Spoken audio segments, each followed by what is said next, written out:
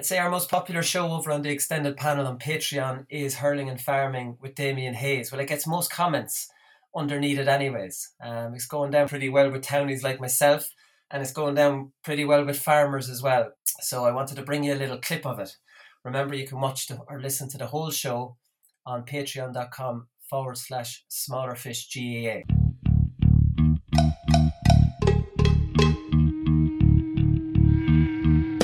Yeah, I've spoken to the players and we've had a full and frank discussion, and we all agree that the smaller fish guys are not just accredited clubs in their counties, but to Homo sapiens all over the world. I want nothing to do with that podcast. Absolutely not. The smaller fish, not for me, no way. We're only the small little fish out there, so we are, and we're trying hard to make it through. But it's hard to get the breaks when you're the smaller fish.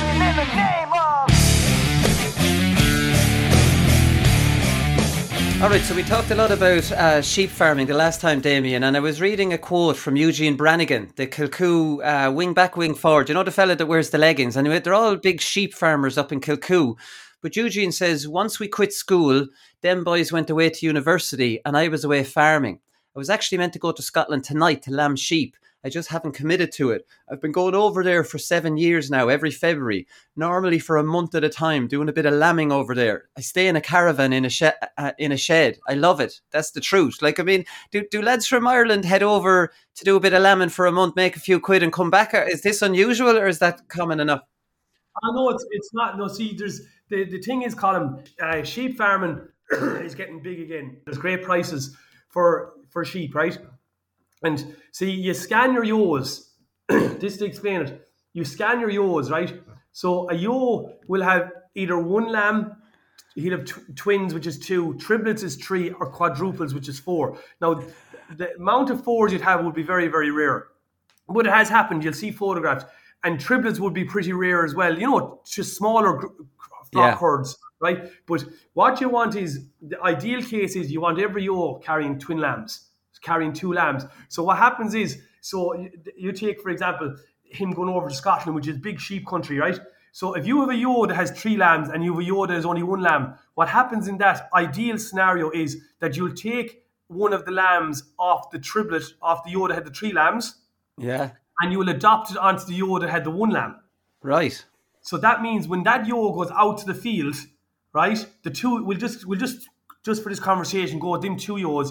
Them 2 ewes will go out to the field and they'll rear 2 lambs each, as opposed to 1 ewe rearing 3 and 1 ewe rearing 1. Right. Would you have to hold one of them back so the mother would disconnect from it, or how? Yes. So you take away the lamb, and what they do is there's a thing called an adaptation crate, right? And or what happens is when a ewe is lambing and she's scanned to only have 1 lamb, when she's lambing, you will have the other lamb ready, and you will cover that lamb in the goo? Yeah.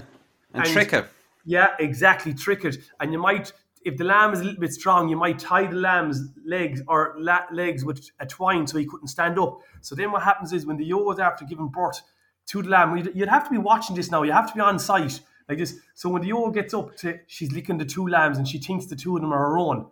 Right. And she takes them. And this has been going on for years and it's successful, but it's like what your man said from Kilcoo. You need to be there to be watching this, and I will guarantee that guy that goes over lambing ewes, he's lambing a couple of 100 ewes, so there's probably a guy on site in the shed at all times. So yeah, he says he stays in a caravan in a shed. It's Eugene Brannigan, so that must be what he's doing then. Yeah, that's what he's doing, and there could be 3 of them there. And what happens is they go into the caravan. He might get a couple of hours sleep, and when he wakes up, the other lad might go in and get a couple of hours sleep, and it's full on. And I always say about sheep, right? Sheep are a drug.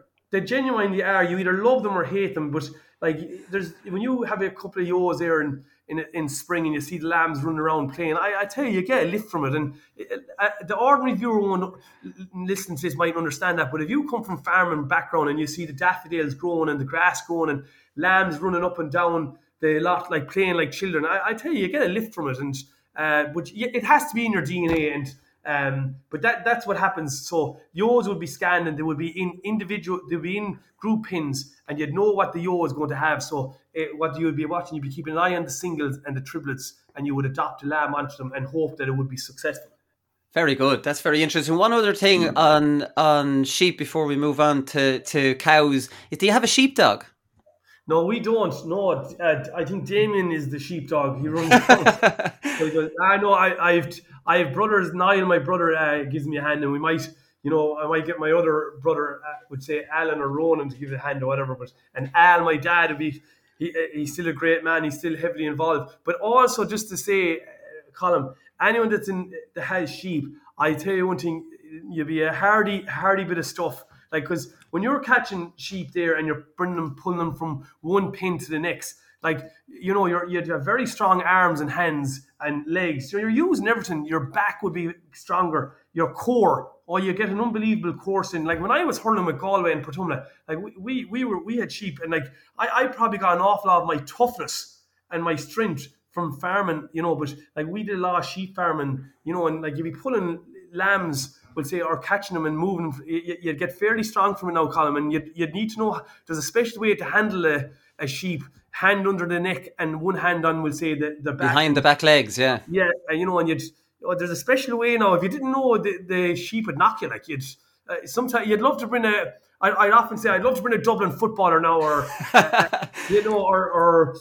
for example, a Limerick hurler now that the heaviest thing he ever moved was the mouse on the computer. I'd love to bring that lad down to a farm and get him moving. Their eyes would get opened. Soft hands on them.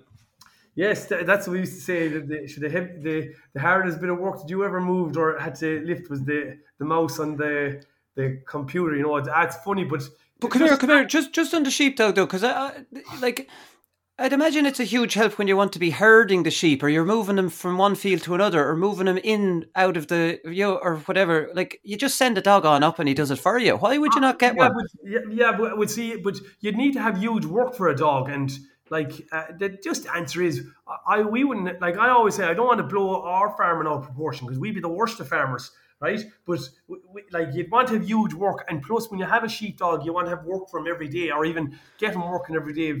And that's so. Yes, all the big massive sheep farmers would have, but usually you'd have a sheepdog if you were kind of on your own.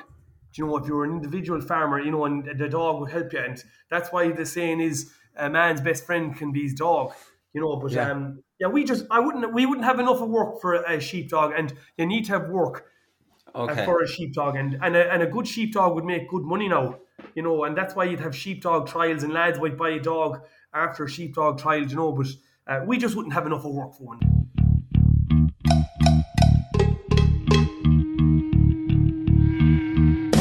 Smaller Fish Hurling Show, huh? I wouldn't listen to that gutless shower if you paid. That's wrong. These bluffers know as much about top-level hurling as I do about the sleeping habits of the Ayatollah.